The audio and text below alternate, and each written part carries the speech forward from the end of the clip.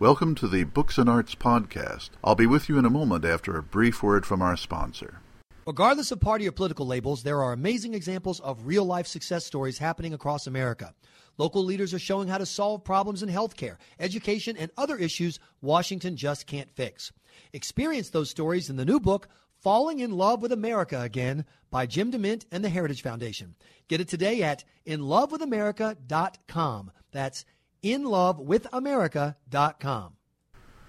Hello, this is Philip Terzian, the Literary Weekly Standard, and I'm here for our weekly podcast on the Books and Arts section for the March 24th edition of the Standard. And as usual, I think it's an interesting and varied section, which I know that readers will enjoy. We have a wonderful review, well, not wonderful, it's an interesting review of a book about the Ukrainian famine in the early 1930s caused by Stalin's collectivization and how it wasn't really covered by the press of the day, which will, even though it's an 80-year-old story, it will strike a modern chord with readers.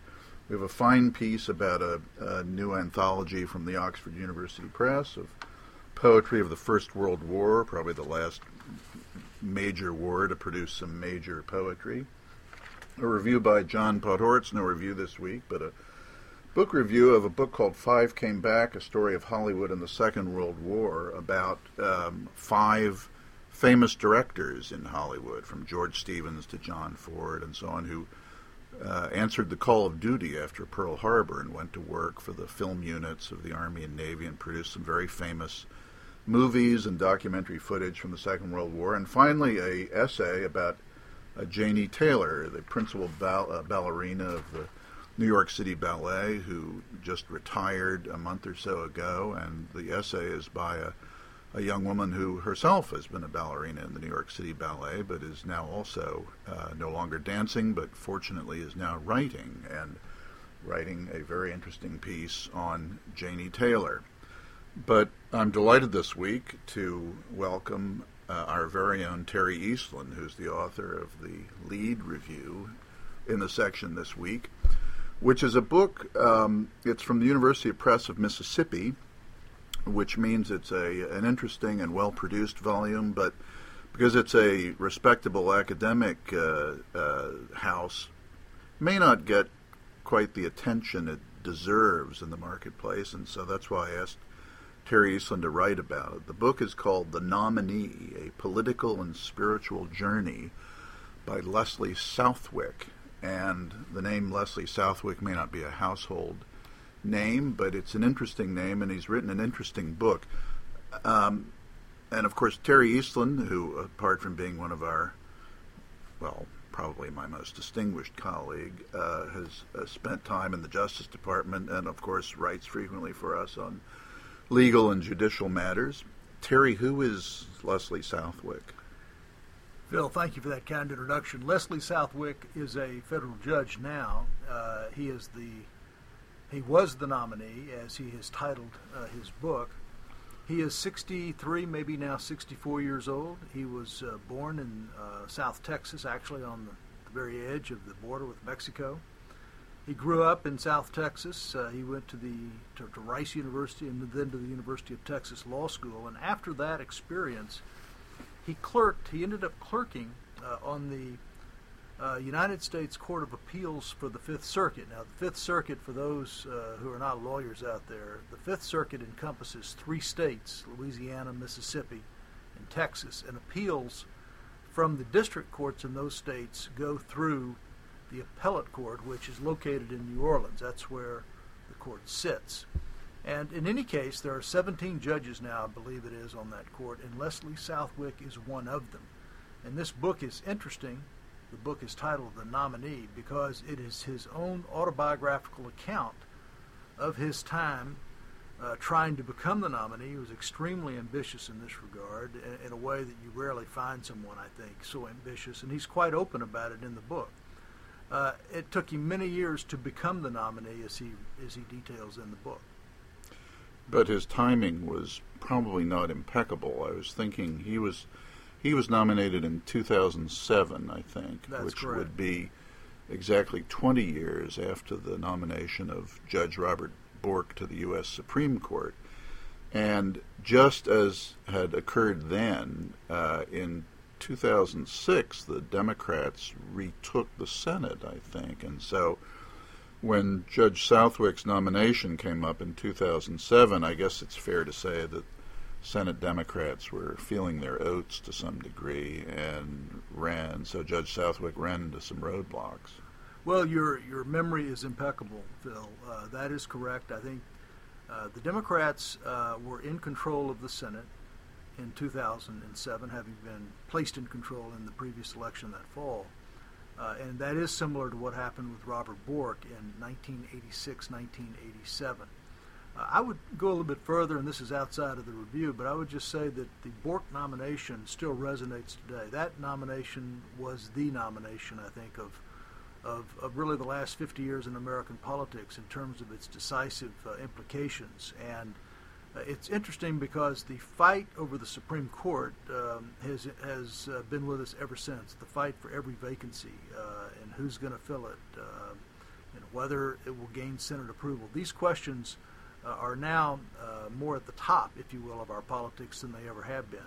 The other thing that's interesting, though, about the 80s, and I should just note this because it's relevant to the story that Leslie Southwick tells, is that it was really not until the 80s, I think, with President Reagan's attempt to appoint to the court more judicial conservatives and appoint to the lower courts more judicial conservatives, that we see the lower courts become so contested as they have. And this is a constant story. It's a story with the current administration, a Democratic one, just as it was with the Bush administration, a Republican one. Well, that's right. You know, before we started recording, actually, Terry and I were briefly talking about Dean Acheson, and I was just thinking that one of the highlights of his career was in 1939, and of course we are talking about the Supreme Court, but Felix Frankfurter was appointed to the Supreme Court, and this was a sensational event. It was a hugely controversial appointment by President Roosevelt, and so controversial, in fact, that there was one day of hearings before the Senate Judiciary Committee, and Dean Acheson, who had been Frankfurter's student, served as the counsel at his elbow during the hearings. But this was an immensely contentious appointment in 1939, and yet it amounted to one day of full and vigorous debate. But compare that to where we are now, where these nominations are made, and it's usually months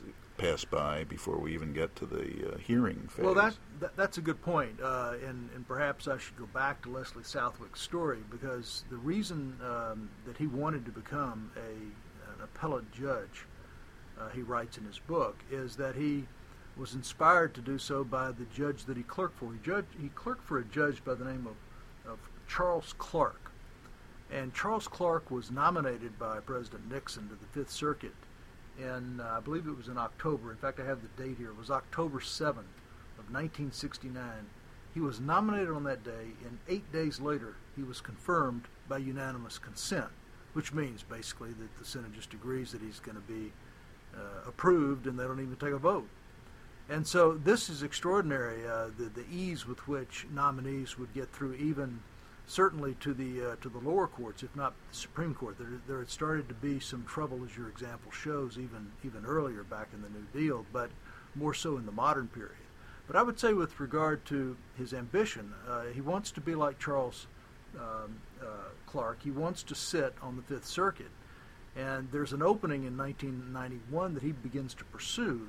He's a Republican, the president's a Republican, and yet he doesn't become the nominee in 91. And of course then Bill Clinton becomes the president, and there's really no opportunity to have a Democrat appointing a Republican lawyer for a vacancy during those years. So when George Bush is elected in 2000, he sees another possibility, because now you have a Republican president in office. And finally he gets the nomination in 2007. The problem is, as you pointed out, the Senate happens to be held by Democrats, and the worst time to be a nominee, and in fact Southwick relates this in his book, the worst time to be a nominee is when the president nominates you and the Senate is of the party opposite from yours and the president's. And that has happened several times recently we've seen with various presidencies, and always, regardless of the politics, regardless of the party, that is a slow period for getting someone actually confirmed in the Senate. Well, and I suppose, to be frank, I suppose Judge Southwick is, he writes about his ambition to be on the appellate court, perhaps even someday the Supreme Court. I dare suggest that a fair number of ambitious young lawyers probably share the same ambition, but aren't perhaps honest enough to write about it as he does. I think that's an observation that's probably correct. I was, in fact, reading this book, Phil. I thought to myself, if only the Senate Judiciary Committee could have known that he had all these notes. One of the extraordinary things about this book, and what gives it actually makes it quite appealing, is that Southwick kept notes about his quest to become the nominee.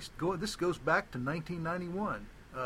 He kept notes, he kept letters, he kept records, everything under the sun that was relevant. Just imagine a room in your house that had all your files in it on something. Well, that's what he did. Now, how many prospective judges actually do that? I think very few of them do. They could produce some records perhaps, but he kept everything. He would even go to his computer and write down notes about a phone call he had. This is how committed he was to getting the position, but also to having a recording of it.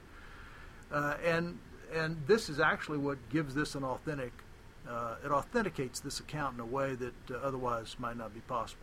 Well, and presumably there's probably some lucky law school or university or presidential library that will someday be the recipient of all those filing cabinets and lawyers, because it is an interesting saga. And I guess what's kind of horrifying in a way, too, is that Judge Southwick was ultimately confirmed and has been on the Fifth Circuit for the last 6 or 7 years, as far as I know, as a perfectly distinguished jurist.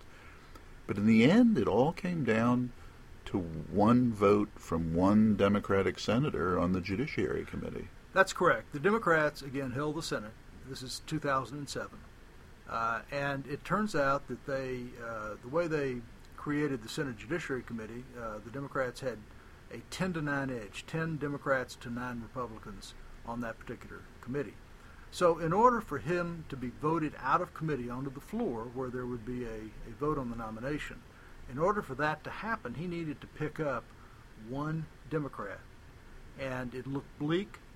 He looked at every possibility on that committee. He met with people, and it looked as though he was not going to get through.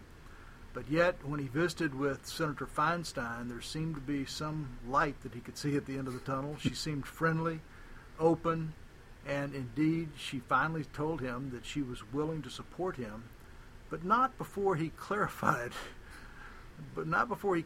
his position with regard to a racial slur that had been uttered in a case by someone that the Employee Appeals Board in Mississippi had failed to fire on account of using that slur.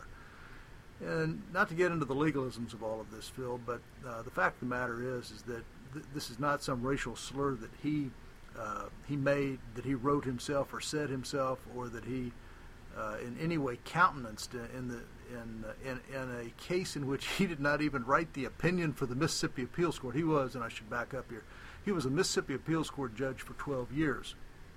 And so she just wanted clarification as to this, so he writes this letter, and it satisfies her, and he picks up the vote. I think the extraordinary thing that happened here is that I don't think that Senator Reid was quite aware that he didn't have the votes in committee. I think there was an expectation that in committee he would lose, and that would be the end of it. But lo and behold, he's voted out of committee, and on the floor he finally triumphs, but not before filibuster. No, I do remember. It was a minor sensation when Senator Feinstein broke ranks with the party, and I suspect she paid a small cost to do the right thing by Judge Southwick. But it's a fascinating story, and on such seeming trivialities, great things hang, and it's a wonderful book, a great review, and I thank you very much, Terry Eastland, for coming to talk to me about it. That was great. Thanks, Phil.